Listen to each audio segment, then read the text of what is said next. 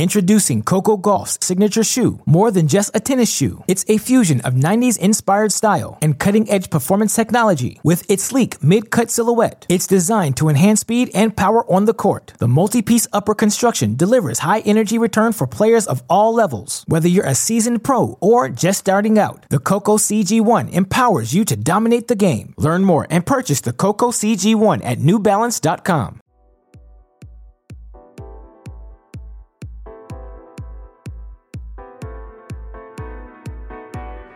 Welcome to Great Shot.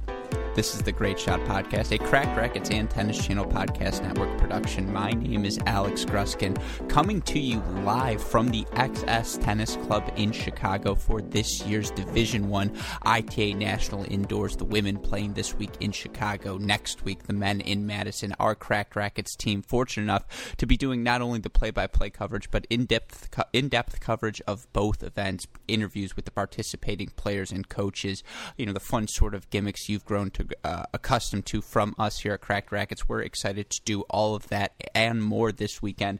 But before we do any of that, we have to preview the action. And joining me to preview this year's Division I National Indoors for the women, you know him as the forefather of the College Tennis Ranks formula. Predictions never far from the listed UTR, one of the many dames to root for the Liberty Flames, and the guy who will not be joining me this weekend, but will be joining me next weekend in Madison in the play-by-play booth for this event, Chris Halioris. Hey. Great shot, and welcome back to the program. How are you today? I'm doing great, Alex. Good to be back on talking some tennis. No, always a pleasure. And these next two weekends are our weekends, Chris. It's really the Super Bowl, Grand Slam. Well, I guess NCAA is in May as well, but this is now the college tennis season really underway.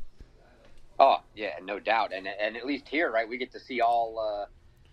We get to see, well, not all of the 16 tops maybe, but we get 16 teams in one place, not just 8 like you'll have at the final. So in some respects, kind of even a little more fun. That's a really good point. I hadn't thought about that. This is the last event now because the round of 16 has separated that. You get 16 of, we'll be generous and say 16 of the top 20 programs in the country, right, all here this weekend to compete in this event. There were 15 ITA kickoff weekend regionals, 4 teams in each of those regions, so 60 teams competing in that opening weekend. Of course, host schools for both the men and the women get the automatic bid, so Illinois for the women, Wisconsin for the men, both guaranteed spots over these next 2 weekends. What we're going to be doing today, previewing that ITA women's match, ITA Women's National Indoors Tournament, as we mentioned, 16 teams. So it starts out at a round of 16. They seed everyone at the get-go. From there, you go win, move on, you lose, you're kicked out. So quarterfinals, semifinals, finals now, because these teams are here for the rankings points to play matches. It's not the NCAAs. It's not win or go home. If you lose your round of 16, you lose your quarterfinal. You will be guaranteed a third match here for a team. And when we recap this weekend, when we start getting closer to the seedings in the NCAAs, the wins you have over the course of this weekend, even as a backdraw win, become more and more significant.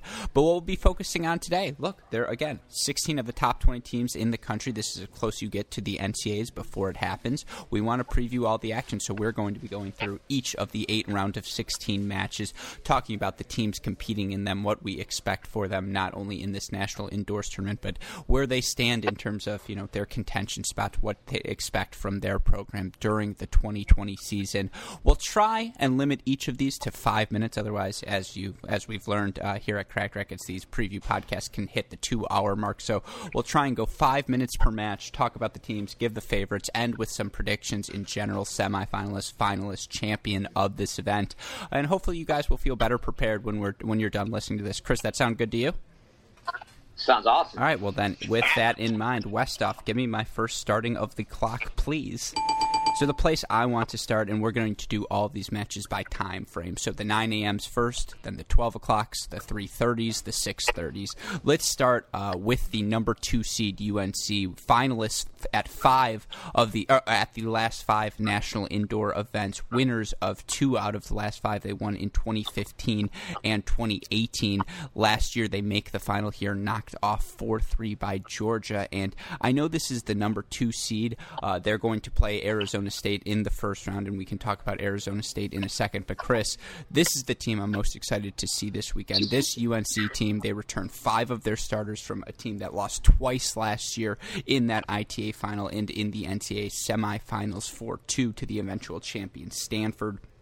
It's a team that had, 3 of the top 10 players in the country last year in Alexa Graham, Sarah Davatella, and McKenna Jones. They bring in Elizabeth Scotty, Cameron Mora. They bring back, she's taken a big jump early in the fall. You could argue that this UNC team has maybe even 6 of the top, 50 players in the country right now. This roster is that loaded. Oh, there's no question. I don't know how you can't. You have to look at this. When I saw this and the fact that they're not the number 1 seed I was just shocked. I mean, okay, Stanford, you're defending national champion, so hard to get away from them. But still, North Carolina, just the singles talent for sure.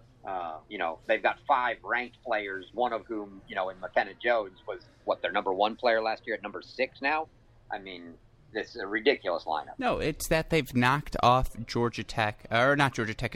they knocked off Vanderbilt, a team we have grown so accustomed over these past 10 years to seeing compete at the highest levels of the game. I mean, they beat this Vanderbilt team 7-0, Chris, and they didn't even break a sweat, a 4-0 win over Michigan, who's also here this weekend in their ITA kickoff weekends. They lost to they didn't lose a point to Auburn. They dropped 1 point to Old Dominion, but they haven't really played their full lineup yet.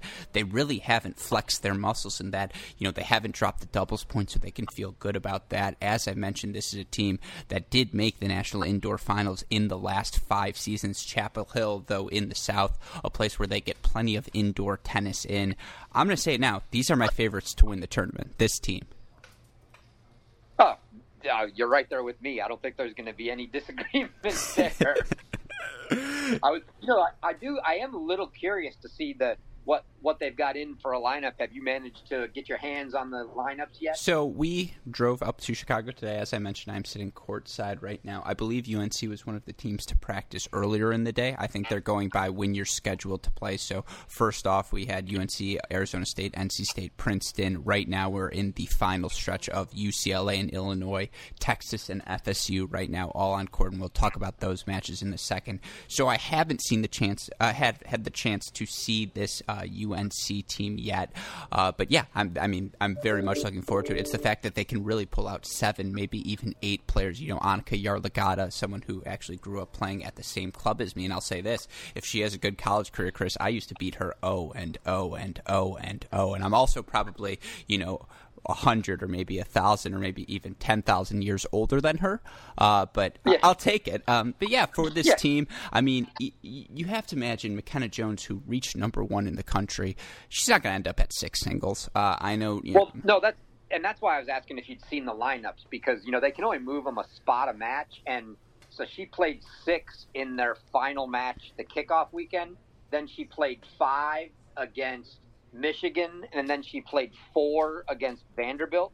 So they've been moving her up a spot each match. So I'm curious to see where she is submitted for this weekend. But yeah, she's not going to be 6. She's already been up to 4 against Vandy, and that's So the question is, does she move up another spot to 3 now, or are they leaving her at 4? I don't know.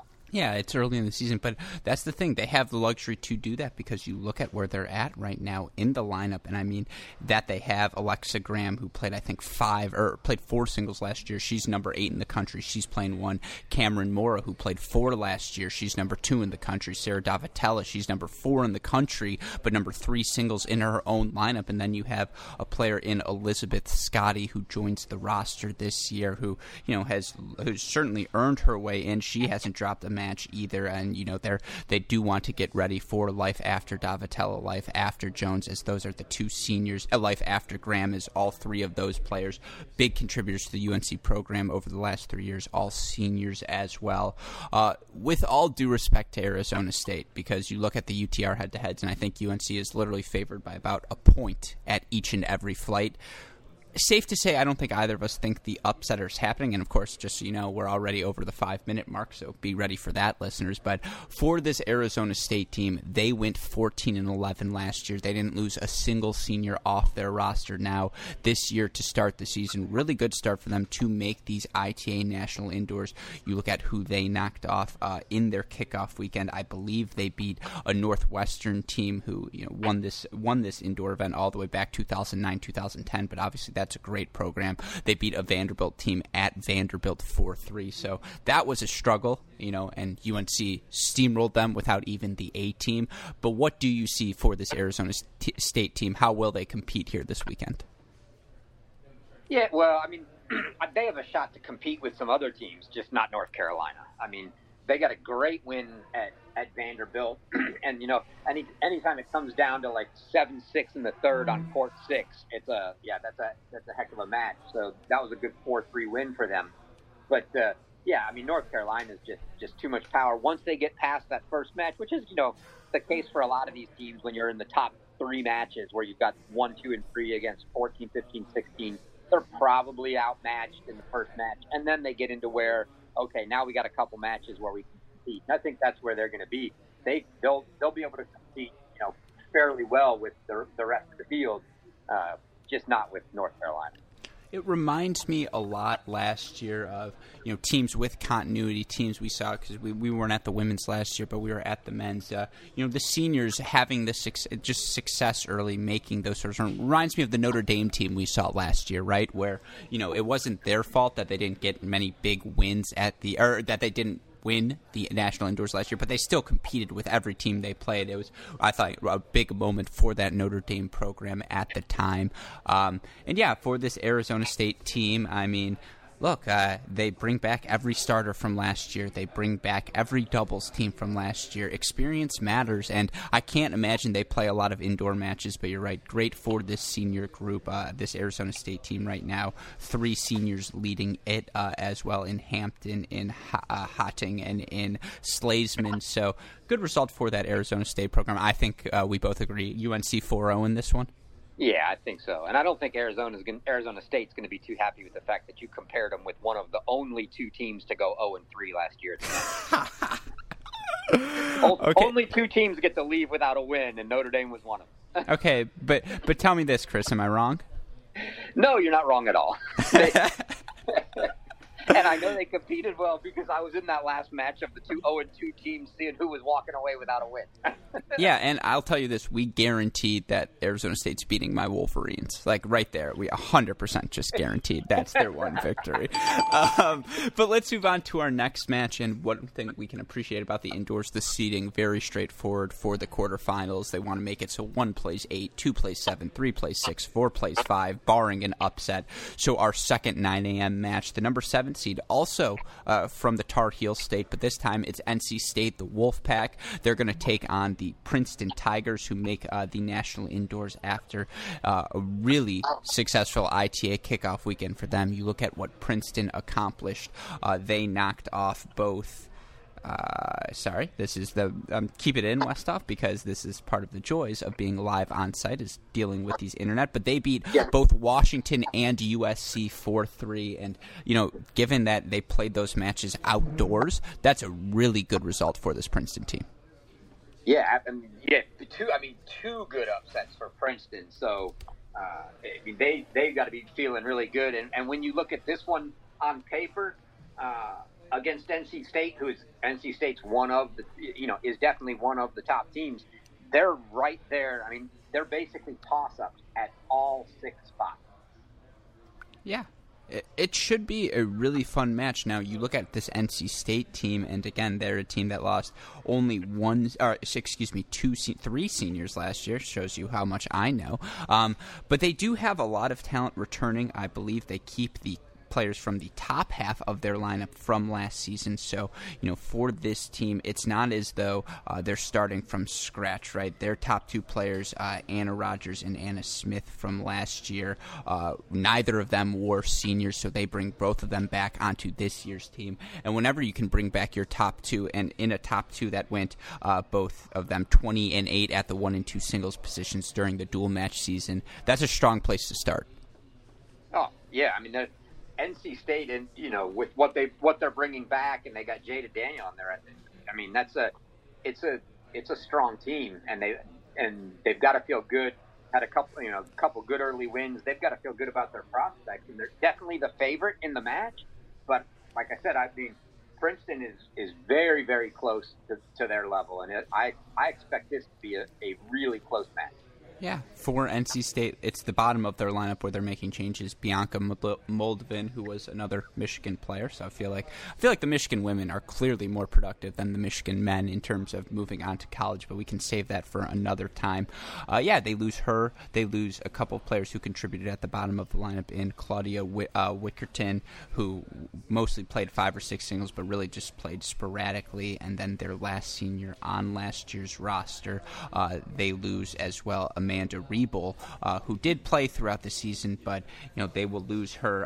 Riebel went, I believe, 16-7 at the 6 singles position. So if you're replacing 2 spots, it's definitely the 2 you want to replace are 5 and 6 singles. But yeah, you mentioned it for this Princeton team. They lost 2 seniors off of last year's roster. They lost Nicole Calhorn and Catalin Vivas. But you look at in terms of where those 2 contributed in the lineup last year. Vivas didn't really play, and for Calhorn, she was in and out of the lineup as well. So this is a team that returns mostly all 6 of its starters from last season. With that in mind, which way are you leaning in this one? I've still got to lean NC State. I mean, they're going to be they're slight favorites across. There's nothing huge, but I think they've got the experience. They were there last year.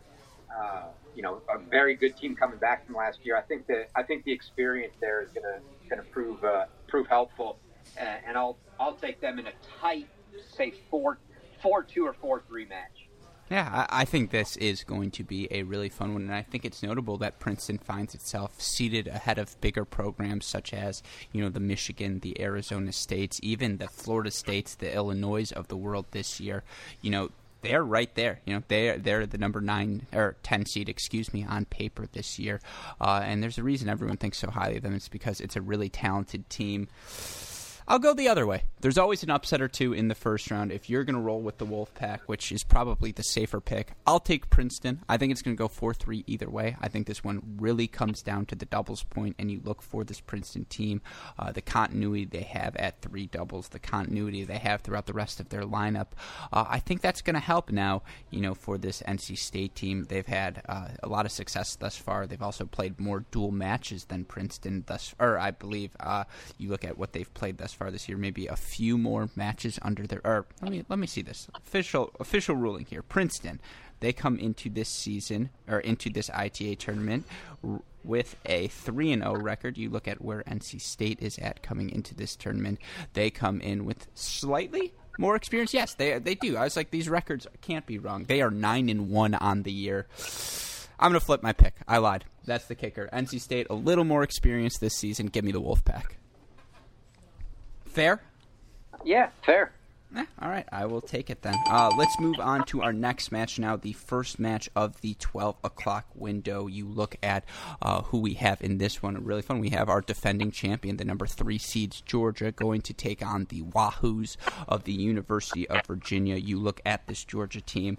I mean, they were so good last season, really borderline undefeated going down the home stretch. They lost a late match in the year, I believe, before the NCAA tournament, but you look at what they accomplished overall on the season. Still, definitely what you're looking for. 28-2 overall. Those losses coming again at the end of the year to South Carolina in the SEC championship, to Stanford 4-0 in the NCAA championship. And this is a team that brings back a lot of the talent in terms of who they lost on their roster. It was no one. They bring back every single player. In Katarina Jokic, they have one of the 3 or 4 best players in the country. With all due respect to UVA, who really has got, their program has gotten better and better over these past couple of years. I think Georgia's similar to UNC, going to probably handle this first round match fairly comfortably. Yeah, I mean, I do think I'm with you behind. I actually think that behind North Carolina, Georgia is probably my 2 pick in front, even still in front of Stanford. That Georgia absolutely should not have a lot of problems here. I think we'll see a really good match at the top of the lineup. I mean, Katarina Jokic is obviously one of the best players in college tennis, but she's going to pick up a pretty good match here, I think, against Subhash, and that'll be interesting to watch. But I still think the rest of the lineup, the depth for Georgia is just too much for Virginia, and even if they can compete at the top and possibly in doubles, it's finding, even if they could somehow win the doubles point, finding 3 more singles matches for Virginia, I think one would be a must, and then getting a couple more after that, very unlikely. I think Georgia, gets away with this one 4-0 or 4-1. Yeah, and look, for this Virginia team, they lost 2 seniors last year, but as you mentioned, they bring back their best player from their roster last year. They also bring in a talented new freshman, as you mentioned, in Natasha Subhash. So that's going to be a really fun matchup. You look at this Georgia team, you're right. On paper, UNC, with the returners they bring back, with the losses Stanford's roster suffered after winning that national title last season, those are your 2 front runners, and that they're on the same side of the draw. It's a blessing to Coach Faroud at Stanford, one could argue, because Stanford, not a team that plays these national indoors frequently. I think they've only played 3 or 4 times in total over the past decade. She wants to get, I think Coach Faroud wants to get her rankings wins, and she also wants a look at this Georgia team, at this UNC team, just to see where these 2 teams are at heading into this 2020 season. That being said, I agree with you. Georgia didn't lose a starter, and they lost 2 total matches last year, one of which was 4-3 in a conference tournament final, the other of which happened in the NCAA final. So this is a team that not only has the experience, not only has the top-end talent from last season, but it's just a team that's got it all. And so I agree with you. I would say in terms of the pick for this one, probably leaning Georgia 4-0. Now, as you mentioned, for UVA, they are here alongside of NC State. They are here alongside of Duke. They are here alongside of Florida State. They're going to get a really good shot here to accumulate some match wins, which, given where they're here alongside Georgia Tech as well, I think it's very important for UVA to get some confidence at this event, because they are in for a brutally tough ACC schedule. Yeah, that's certainly the conference. Probably the top conference, especially when you're starting with North Carolina State. You got Georgia Tech. Wow, they're stacked. So yeah, it'll be good experience for them. I think Georgia's too much, but again, just like we said for Arizona State, after that first match, anything's game after that. Yeah, and I know we haven't gone too in depth yet into the lineup questions. It's going to be a lot easier for us tomorrow when we're recapping day one's event, when we see the lineup these teams play, to circle which lineup, the match calculus for each of these teams. For some of these matches, as we mentioned, for Georgia, for UNC, it's a little too lopsided. Not a little too lopsided, but you almost feel like you don't really need to point out who's where, because barring a big upset, Georgia should be comfortable at a bunch of those singles positions. Let's stick in the ACC for this next breakdown, because the team playing alongside of UVA at the 12 o'clock hour, the Duke Blue Devils, who after an early season loss, I believe they made the NCAA semifinals last year, but after an early season loss to the Ohio State Buckeyes, they find themselves outside of the top 8 seeds here. They're going to match up with a dangerous number 6 seed in Pepperdine led, of course, by senior Ashley Leahy, who we were fortunate enough to have on early in this 2019-2020 college tennis season on our Cracked Interviews podcast. So if you want to learn more about that team, about her, go give that a listen. But in terms of first-round matches, this and the Ohio State-Georgia Tech are probably the 2 I have circled the boldest, because NC State-Princeton is going to be great. But in Pepperdine and Duke, you have 2 of, perennially the top 5, maybe even top 10 for sure, but top 5 programs in the country. For this Duke team, a lot of roster turnover for them from last season. What are you expecting going into this one, Chris? Yeah, I think that's the question, right? They're both very good teams, but you have definitely the turnover there on the Duke side. I expect to see, I expect to see Pepperdine flex their muscles up top They're definitely going to be favored in the top couple spots.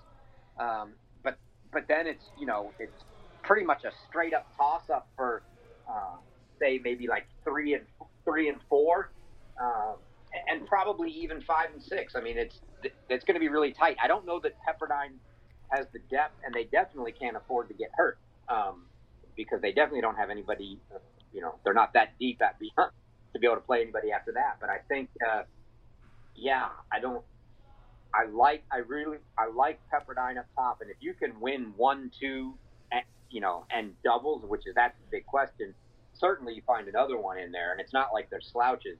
They've got good players top to bottom, so it is going to be it's a very close match. But I will still stick with Pepperdine in this one. Yeah, so it's interesting for this Pepperdine team. They only lost one senior last year. It was Zina Lavinovich. She played, throughout the lineup, 3, 4, 5, 6, you name it. She filled in there. She was 12-4 in singles during the dual match season. Primarily played at 3 doubles, where she went 10-4 during the dual match season. That's a loss when you lose that sort of depth. But they bring back everyone else at the top of their lineup now. You look in contrast for this Duke team. Not only they went 27-4 last year in terms of where they were at the ITA kickoff weekend.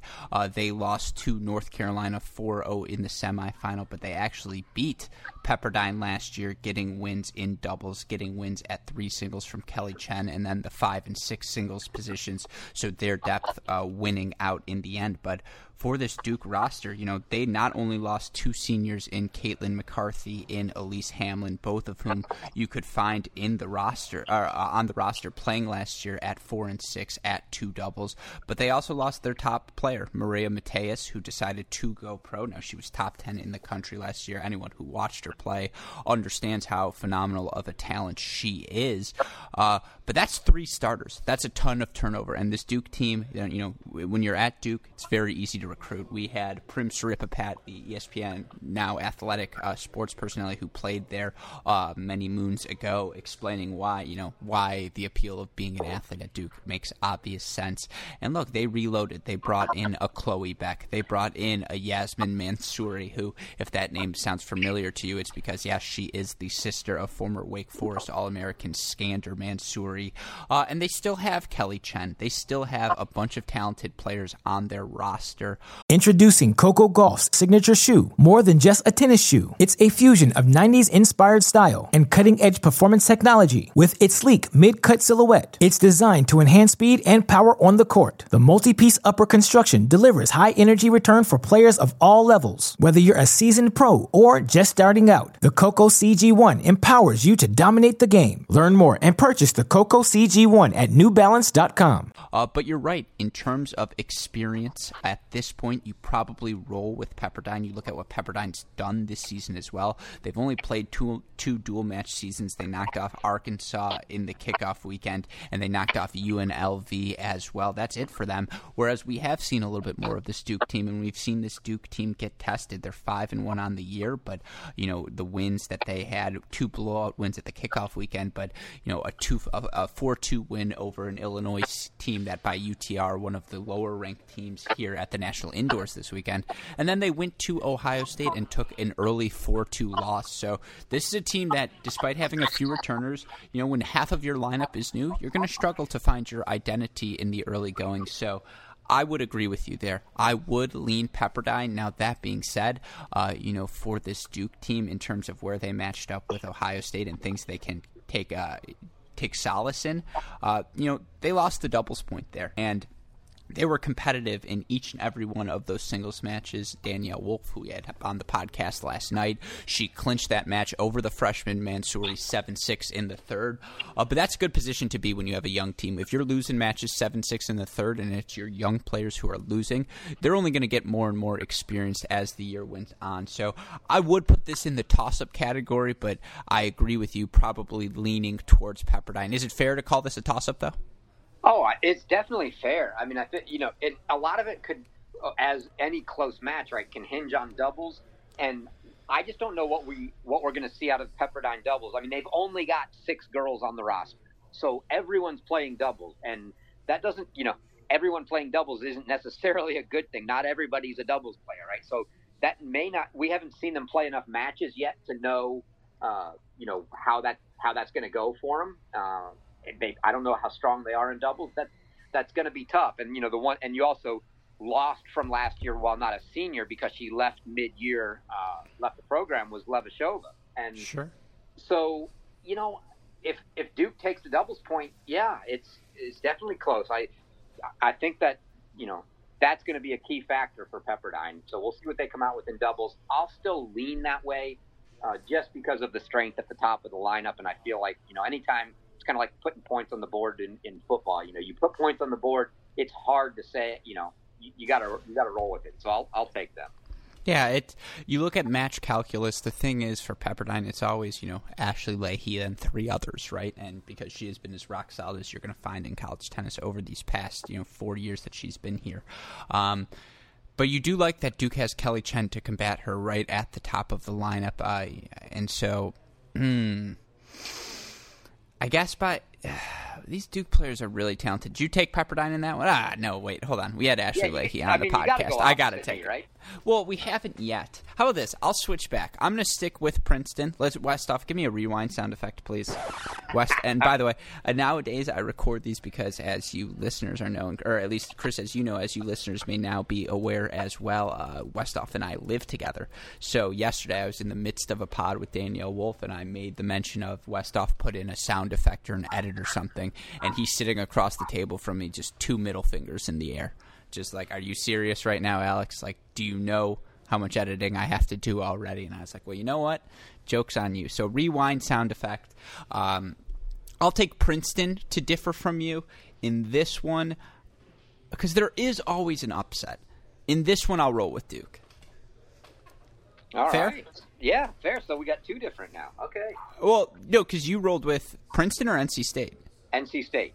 Oh, no. Yeah, okay. I'm down. 2 different things. NC State and Pepperdine. Okay, beautiful. So you have taken the Stokowiak role of not picking any upsets for this. I always appreciate that. It feels like, even when he's gone, his presence is felt. He would appreciate that for sure. All right, let's move on to our next half, and now we're at the top half of the draw. This one is going to hurt me. This match, when I saw the draws come out, I made a joke on a Great Shot podcast, or maybe it was a mini break podcast we did at some point a couple of weeks ago, saying, the joke's going to be on me because we were praising the UNC team. I'm going to be like, Michigan is now for sure going to play UNC in the first round of the women's indoors. Well, the joke's on me. They're not playing UNC. They're playing defending national champion Stanford in their first match. Stanford, a team who did not play the national indoors last year. Very frequently, they choose not to play the indoors at all. But they did make that choice this year to play it, and it may come off of the fact that you look for the Stanford roster and how much talent they lost off of last year's team. They lose seniors Caroline Lample. They lose senior Melissa Lord. They lose senior Naomi Rosenberg, senior Elizabeth Yao, senior Kimberly Yee.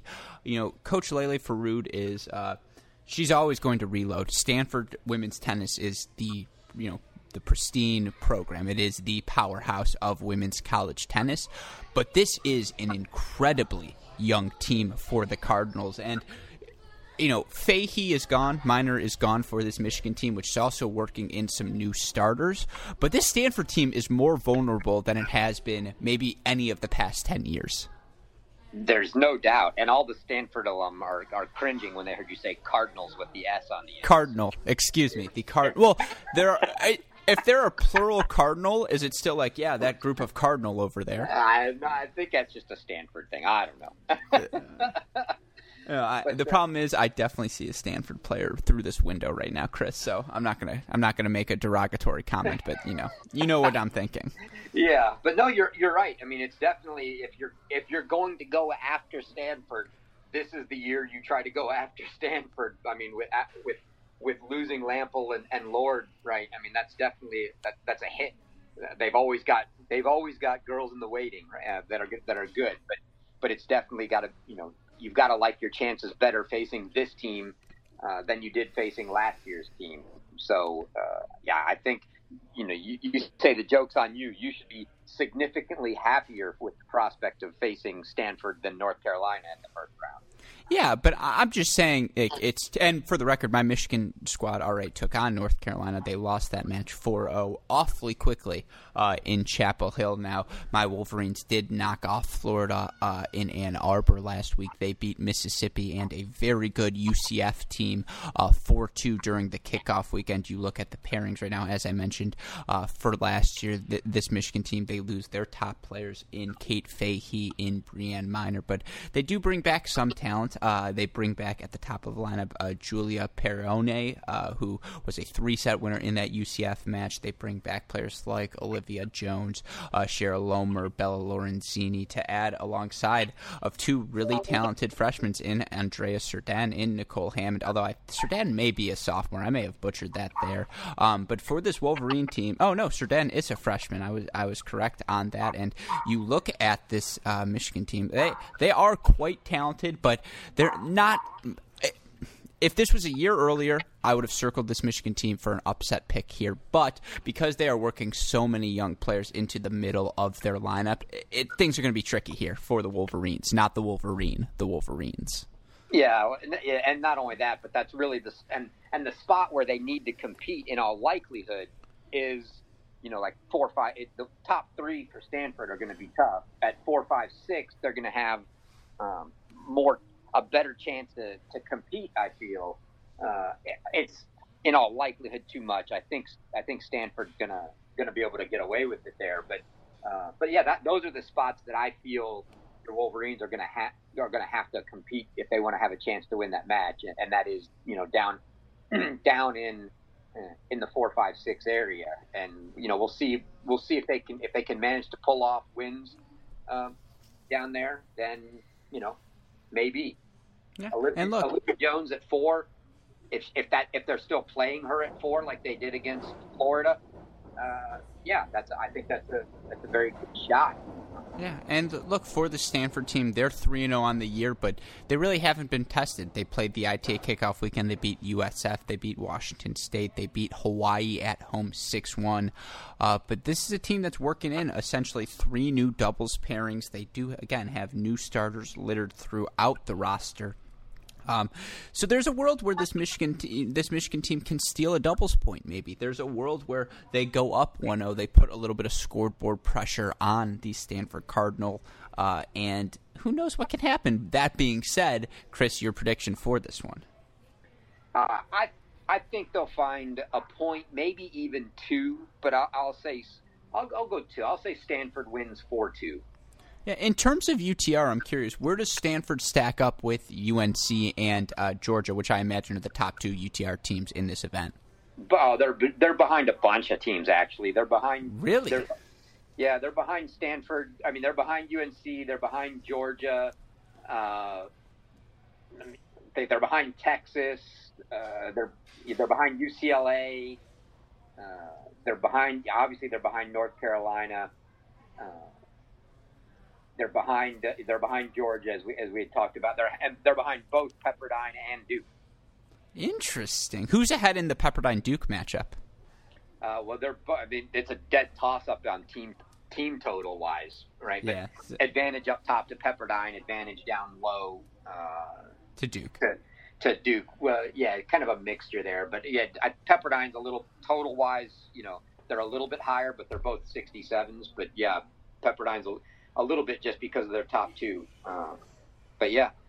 Yeah, and so that will be an interesting matchup. Again, you look at it, and for Michigan, they need that doubles point. If they don't get it, things probably get a little tougher. I'm going to say they get that doubles point, but Stanford's singles depth ends up winning out in the end. I'll take Stanford 4-1. Your thoughts? Yeah, I mean, I think that's fair. But I think if they get the doubles point, and it all depends on when the clinch happens, right? But if they get the doubles point, then I say definitely it ends up 4-2. I think they can get a win at 6 for sure, and possibly, and I think even Olivia Jones at 4. I think 1 of 4 or 6 if they leave Jones at 4. I think they get one of those 2 matches if it's able to finish before the match is clinched. So if they get doubles, I'll go 4-2 for sure. If not, then I'd say 4-1, and they'll get either 4 or 6. All right, well, I'll take that. Yeah, it should be a really fun match, and playing simultaneously to that, two of the people we were fortunate enough to interview last night in preparation for this National Indoors, the Ohio State Buckeyes, the number 8 seed, going to take on Georgia Tech. This is a rematch of last year's matchup where they played twice, Ohio State knocking Georgia Tech off in the National Indoors before ultimately losing first round of the NCAA tournament to the Yellow Jackets. You know, UTR-wise, I am sure this matchup will get about as even. It will be about as even as it can be. But Chris, when you look at this one, who are you leaning towards? Oh, I like Ohio State in this match. Okay, give me the case. Well, I think I think at the time, I think one is an advantage to Ohio State, and then they're just definitely at the bottom of the lineup. The depth for Ohio State is there. I mean, there's no guarantee at one, but 4, 5, 6, huge advantage to Ohio State. And it's going to be hard for Georgia Tech to win, you know, one of those 3 matches, and they have to. They can't give up all 3 of those and expect to win. And I think that's just going to be too much to overcome. Being, you know, they just don't quite have the depth. They've got to win doubles. They've got to win 2 of the top 3, and if not all 3 of them, and find one more somewhere. And that's when you're that limited in what I think look like the recipes to get a win. It's too tough. So I'll definitely stick with Ohio State. Yeah, and look, for this Georgia Tech team, they went 13-13 last season. Not the sort of success they are used to having from that program. Lost a bunch of decisions, 4-3 or close to it. 4-3 loss to Syracuse, 4-3 loss to NC State, 4-3 wins over Clemson, and then a 4-3 win over Ohio State in that NCAA tournament run. You do have to say, and you know, we talked about this last night with Shiori, with Danielle. I know this is the team the Buckeyes wanted to play more than anything. I know for a fact that after taking that 1-0 lead last year, after racing out to 2-1 when Shiori knocked off her Georgia Tech players 6-1, 6-0, they felt like they had that match. They felt like they should have been the ones playing Vanderbilt the next round. And you know that I know this this Ohio State team brings back essentially everyone to their roster who played last year, so they have a lot of potential. They have a lot of possibilities. Shiori Fukuda, who again we spoke to, inside the top 10, between Danielle Wolf, Isabel Boulez, that's a top 3 that can compete with anyone. And then the depth they have as well in Luna Dormant, in Mary Beth Hurley.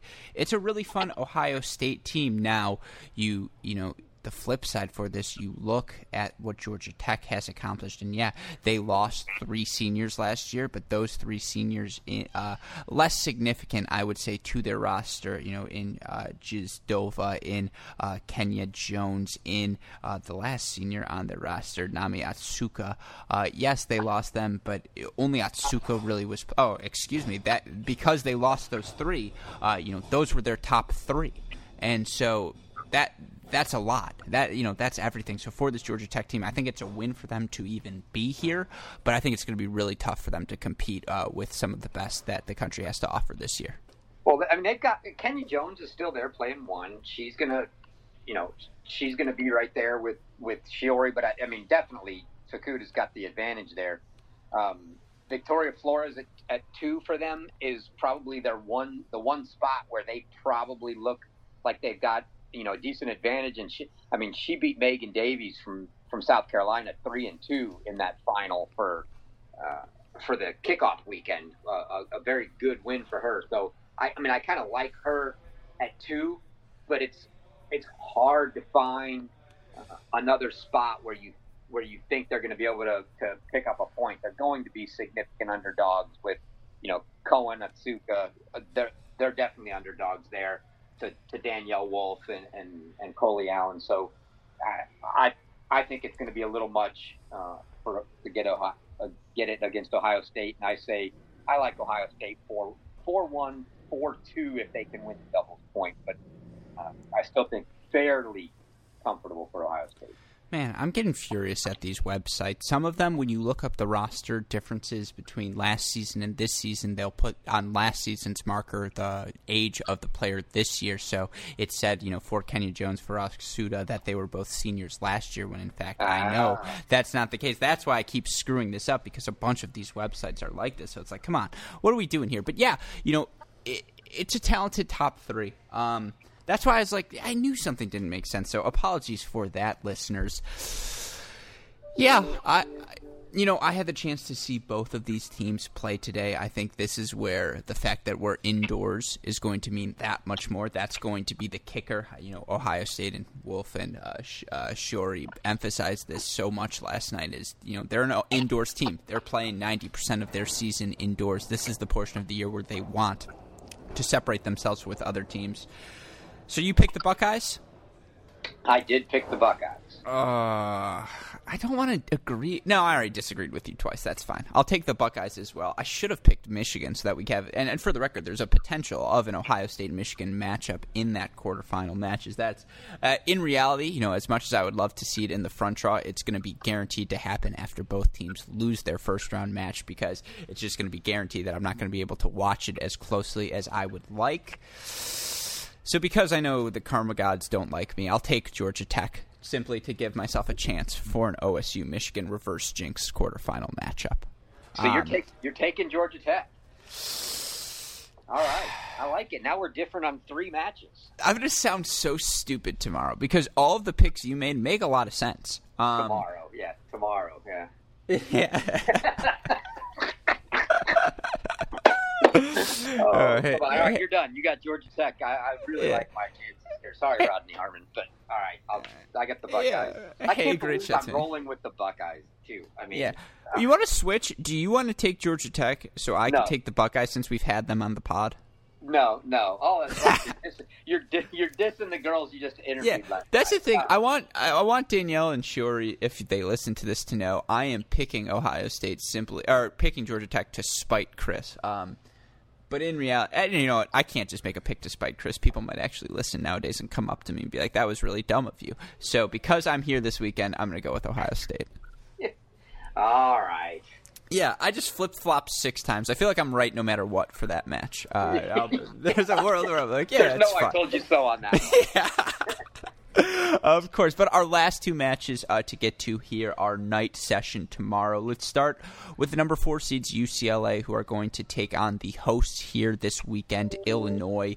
You look for this UCLA team. They did lose some talented starters. They lose Gabby Andrews off of last year's roster. Gabby Andrews and Arnia Bloomfield, who combined to win that NCAA doubles title. But still, for this UCLA team, they're perennially a top team, and it's very easy to understand why. They bring back plenty of talent on this year's roster as well. In fact, only 1 senior for them this year, but it's going to be Jada Hart. A lot of freshman contributors to the lineup as well, in Caroline Goldberg, in Abby Forbes, one of the top young players in the country, in Sasha Vagramov. It's a really talented UCLA team, and I know we were talking about this beforehand, Chris. Illinois, despite being the host, I know by UTR, their roster not quite where it was last year. No, they're going to be probably almost full point, underdogs at every single position. This is going to be a rough match, and probably a rough weekend for them. The hosts, and both here in the men's, the hosts are likely in for some rough sledding. So I don't think this ought to be a fairly quick 4-0 win for UCLA. Yeah, you look for Illinois, and this is not to be disrespectful, but just what they've done so far this season. 3-1 on the year. They didn't have to play the kickoff weekend, as I mentioned, but thus far they have wins over Eastern Michigan, Eastern Illinois, and Southern Illinois. Now, they did play, at the time, number 5 Duke close. They lost that match 2-4. You look at the victories they got while in that match. Things for them to build on and things for them to build around as they look to separate themselves this weekend against the Duke team, who again was also working in new starters. They didn't do horribly. I mean, 4-2 isn't bad. Did they win the doubles point? I don't believe so, but you get 2 singles wins against the depth of a Duke team. I don't know. Is there a scenario where maybe at the bottom of the lineup they scrap? They did win the doubles point. Excuse me. They did win doubles. Yeah, they won the doubles point against Duke, and then they got a win at one at the top of the lineup from Hawaii. Yeah, over Mansouri at the time playing one for Duke. But in that Duke match, Mansouri playing one over Chen. So for Illinois, it's a UCLA team that is going to have to work in new doubles teams after you lose, your top doubles team in the country, and players like Broomfield, like Gabby Andrews. They lose Alana Miller as well. I believe Taylor Johnson. No, Taylor Johnson's still with the program. Excuse me, I just didn't see her name at first, but she's another incredibly talented player. But for Illinois, the doubles point and one singles, that's probably where everything starts around, right? Well, yeah, I mean, the doubles point for sure. I mean, trying to win number one singles against UCLA, good luck. I don't see that happening, but that, I mean, I honestly don't see any way they can pick up, 3 singles matches. Getting one singles match will be good. I don't see how they can possibly get 3 of these. UCLA's they're just that good. Yeah, and let's be clear, UCLA only 4-0, but they haven't dropped a point yet this season. They beat Minnesota, Loyola Marymount, St. Mary's, and UC Santa Barbara, all 4-0, 4-0, 7-0, and 7-0. They've been able to play around with their lineups as well now. For them, they still have the number 2 doubles team in the country in Alicia Bolton and Jada Hart, as I mentioned, in freshman Abby Forbes, someone who right now sits at number 6 in the ITA singles rankings, and again, she's a freshman. Bolton, number 14. Jada Hart, number 9. Annette Gulak, who's playing at 5 for them, number 99. Vagramov at number 6 is number 108. Yeah, they've got the depth, and, by UTR, I'm sure they're right up there with the UNCs, with the Georgias now. For this UCLA team, the last time they won in a national indoors tournament came all the way back in 2012. But 2012, 2013, 2014, they made the finals 3 years in a row. And I do think, for maybe some of the bottom half of the tournament, the indoors versus outdoors matters more. But I think this UCLA team is incredibly talented, and I don't think they're going to have much problems with this Illinois team. I also see it going likely in the 4-0 direction, but where do you place this UCLA team compared to some of the other contenders heading into this one? Yeah, I mean, their top 3 are going to compete with anybody. I mean, Forbes, Bolton, and Jada Hart, which is, I'm going to assume the order that they're playing them in, are those top 3, and then along with their doubles, will compete with anyone. Where they start to fall off a little bit when you start trying to stack them up against the Georgias and the North Carolinas is at 4, 5, and 6. They do start to tail off just a little bit there, and that's going to be, the struggle when they get up against them. That's where they're going to have to get better. But they're just really good no matter what. So they'll be right there with any of them. Yeah, it'll be really fun. Hopefully, if we see Stanford, UCLA up top, if we see UNC take on Georgia at the bottom, that would be a semifinal worthwhile, without question. Those are 4 really, really talented teams, as good as teams as you'll find in college tennis during 2020. All right, our last match, maybe a team that less heralded than those other few on the women's side, but has certainly worked their way up the rankings over these past couple of years and find themselves in a tremendous position heading into this 2019-2020 season. I'm talking about the number 5 seed Texas Longhorns, who after going 19-5 last year, start this year off on fire. They are undefeated thus far, 4-0. They have knocked off Iowa, LSU 4-0 and 4-0. They beat NC State 4-3 at home and went on the road and knocked off a Georgia Tech team 5-2. I mean, that's as battle-tested as any team entering this event. To play 2 of the teams already in the draw here, I think that bodes very well for this Texas program. Oh, and certainly, and when you've got, Bianca and Anna Tarati at the top, and, not only are they playing their college matches, they play a lot of, futures matches as well.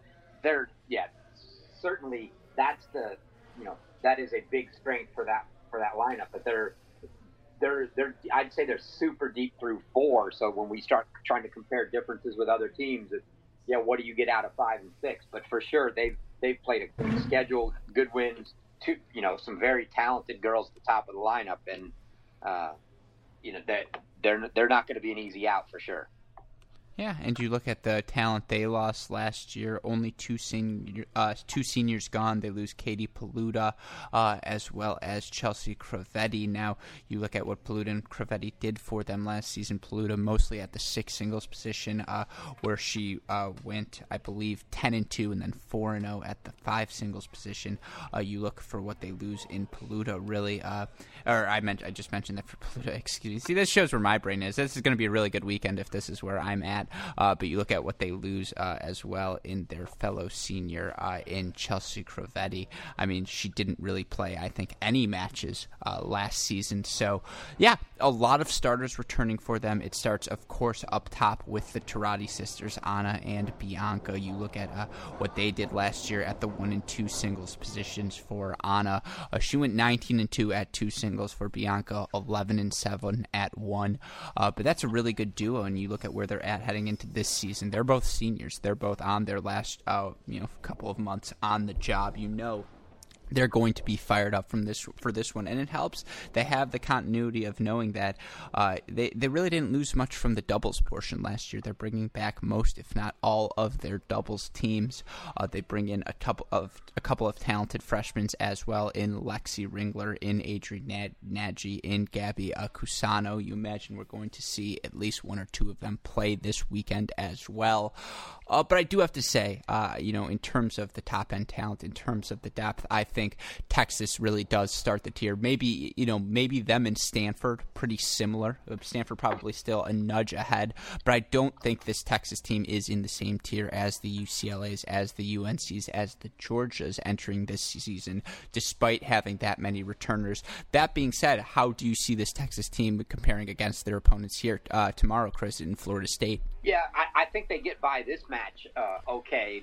The question I have really for Texas is where's Lexi Ringler? So she played their first 2 matches of the year, and she's at 3 singles, which is probably where she would be, and I think she's top 50 in the ITA rankings. But then she did not play. She hasn't played in their 2 matches. They got 2 quality wins over NC State and Georgia Tech, but she didn't play in either of those matches. So I don't know if she's hurt, if she's in for this weekend or not. So that's going to be a big. I don't think that'll be a factor against Florida State. I think they win the Florida State match either way. Although it could get dicey for them without her at the bottom of the lineup, because they do. There is a fairly good drop off for them after about at 5, and with her not in there, 5 and 6 both get fairly questionable. So I could see, if she's not playing, I could easily see Florida State taking 5 and 6. Getting any of those top 3 for Florida State's going to be a chore. I like Texas at 1, 2, and 3. Florida State's recipe's got to be doubles 4, 5, 6 to try to pull the upset here, but I don't like it. No, I think that's completely fair. Now, you look for this Texas team. I mean, even after this indoors, things continue to stay tough for them. They have they have Stanford coming to town at the end of February. They're traveling to Pepperdine at the end of February as well. Michigan comes to town at the start of March in Austin. They go to UCF, on March 15th. So we will certainly know much more about this Texas team as we enter conference play. Stupid question here, but it wouldn't be a Great Shot podcast if I didn't ask you one stupid question. Given not the exact same compositions, but the somewhat similar nature of the 2 Texas teams, I'm going to name some programs this year. You tell me who's most likely. Well, I think it's fairly obvious because this gets us to our predictions and our finalists, our final segment we are going to do here. Of the programs with both top 10, men's and women's teams, of the programs maybe even who have schools attending both the NCAA men's and women's indoor championships, UNC, NC State, Stanford, Michigan, OSU, UCLA, and Texas. Of those 7 teams, how many have a chance to win both the men's and women's indoors this year? I'm trying to find a number bigger than 1. Are you saying Ohio State? Who's your one, though? Is it Ohio State? No, Is it UNC? North Carolina's the favorite in both. I mean, they're the clear-cut favorite on both sides. I will say clear-cut. Oh yeah, clear-cut's a little strong. On the men's side, you can make I could make a good argument for Ohio State as well. I'm not going to make that argument on the women's side. So I don't. I think they're going to have a very tough time. Winning the whole thing. I don't know. I'm trying to think. And Texas for sure. I'm not going to make I don't think I think they're a better chance on the women's side than the men's, just because of the indoor-outdoor factor. Right? I mean, Texas is a great team on the men's side, but we saw them go in and get walloped by Ohio State indoors 4-0 last year, and then turn right around and go outdoors and beat them.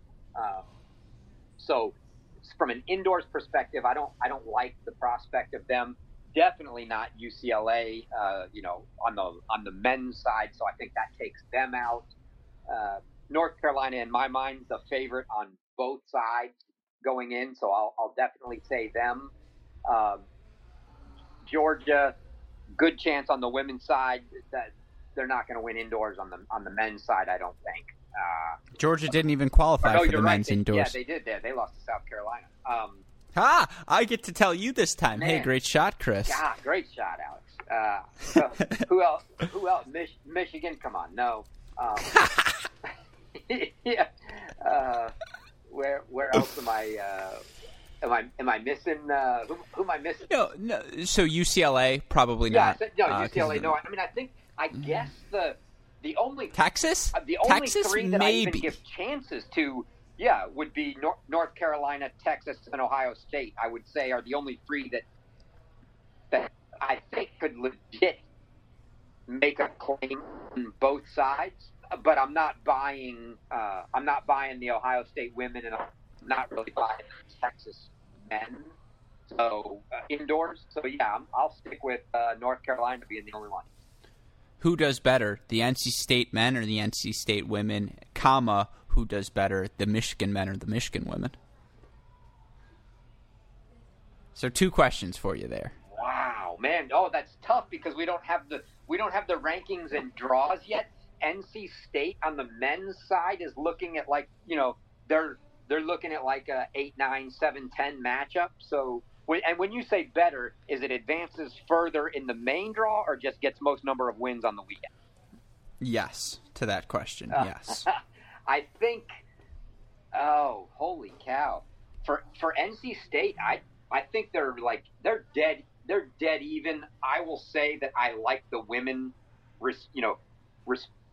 with respect to their competition, I like the women better. I think they'll fare better against their competition. So I'll go with the NC State women in both cases to get further and to win more matches. Although they may both go 2-1. I don't know, but I like the NC State women to go 2-1 for sure. NC State men, I think, may go 1-2. On the who's the other one you asked about? Oh, Michigan. How could I forget? Well, Michigan, the women are going, in all likelihood, going to lose their first match. They will have shots at the next 2. The men now, they're going to get a little better. They're not going to be the 16 seed like the women are. So I'll say that the men will fare better for Michigan and the women for NC State. All right, I think that's fair. How do you expect the Mississippi State teams to do in this one? Oh, that's right. Oh, no, darn. I'm sorry about that, Chris. Yeah. Not around one of them. It's my fault. It's on me because I, as you know, predicted them to win last year. So I've just sent the program into a tailspin. So, Shaq and Daryl for the women, I just want you to know that was all Gruskin's doing right there. That's him picking on you guys, not me. And, we all knew the men weren't making it this year. So, yeah, it is what happens. But all right, we're in the prediction business now. Let's get to the final predictions of this podcast. Your finalists, your winners for the 2020 Division I Women's National Indoors, Chris, will be who?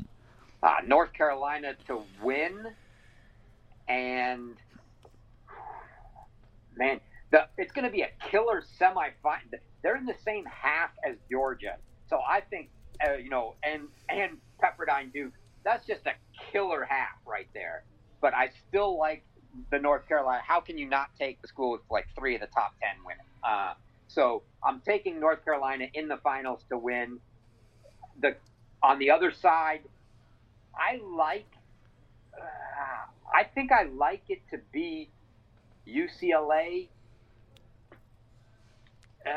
Man, that's the top. Yeah, I think I'm going to go UCLA to get by, Texas and Stanford to make the finals, and so I'm going to go with a North Carolina UCLA final and North Carolina to win. Yeah, some historical context for you listeners. Over the 2010s decade, the teams that led the NCAAs in Division I Women's Championship, both finalists and title appearances, UNC had 7 either finals or titles at the indoors. UCLA, 3. Those are the top 2 things. Duke had 2, Georgia had 2, Florida had 2, Northwestern, Stanford, Cal, Pepperdine, all 1 finals appearance. I try to disagree with you throughout, but at the end, I think that's the way this is going. I do think UCLA a little bit more talent, a little bit more depth, a little bit more experience. The latter being the most crucial of the 3 than their Stanford counterparts. Now, come May, that could be a different story, but right now, I like UCLA on the top half. And then you mentioned it, UNC not only has 3 of the top 10 people in the current ITA women's singles rankings, but they have a McKenna Jones who played 1 singles last year too. No one accused them of stacking. No one said, oh, why isn't Davitella, why isn't Graham playing 1 singles? No, everyone was like, yeah, McKenna Jones is that good. And now she's at 5, 6 singles, and it's legitimate. And that's crazy. And so anyone picking against UNC, you're not doing this right. Like, go look at their roster. On paper, the way, the position we're in, we don't get to watch the matches before making these picks. You're a fool if you're not picking North Carolina, because they just have that much talent right now. They always bring their A game at the national indoors. I think that's the way to go. Yeah, I mean, I definitely can't disagree. So I think that's what we're going to see. Yeah, I love it. And Chris, I'm going to say, I may not bother you every night, but we will be doing our daily recaps of all of the action there is, and you can find those. Those will likely be mini breaks, not GSPs, but I will do my best to drag you back out. We'll try and talk about recapping each and every day's play as we did last year for the men's. And then, of course, after this weekend is over, we will release a similar type preview for the men's podcast. I know Matt Stakowiak will bother us to death if we don't let him on that, so that'll probably be the college tennis trinity. But for now, any final thoughts, Chris, as we head into this Division I Women's National Championship weekend? No, I'll be a little sad. I'm glad you're getting to sit and see it. I will be headed to a muddy, soupy Georgia for a mountain bike race this weekend, so I won't get to probably see so much. I'll definitely be checking the scores during the drive and then after the race on Saturday. So I'm sure we will chat and potentially do a recap that I'm sure my wife will love from the hotel room.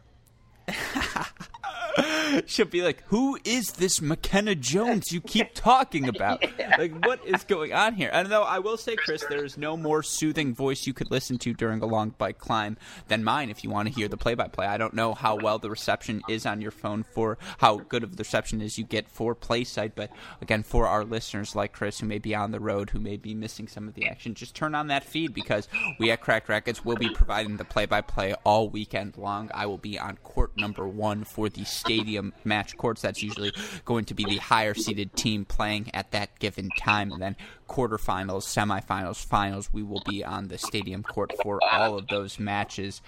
So be on the lookout for that, for the more immediate coverage, point by point, set points, break points, match points, doubles point deciders, all those sorts of things. For those clips, be sure to follow our social media throughout the weekend: Twitter, Instagram, Facebook, YouTube. It's all at Cracked Racquets.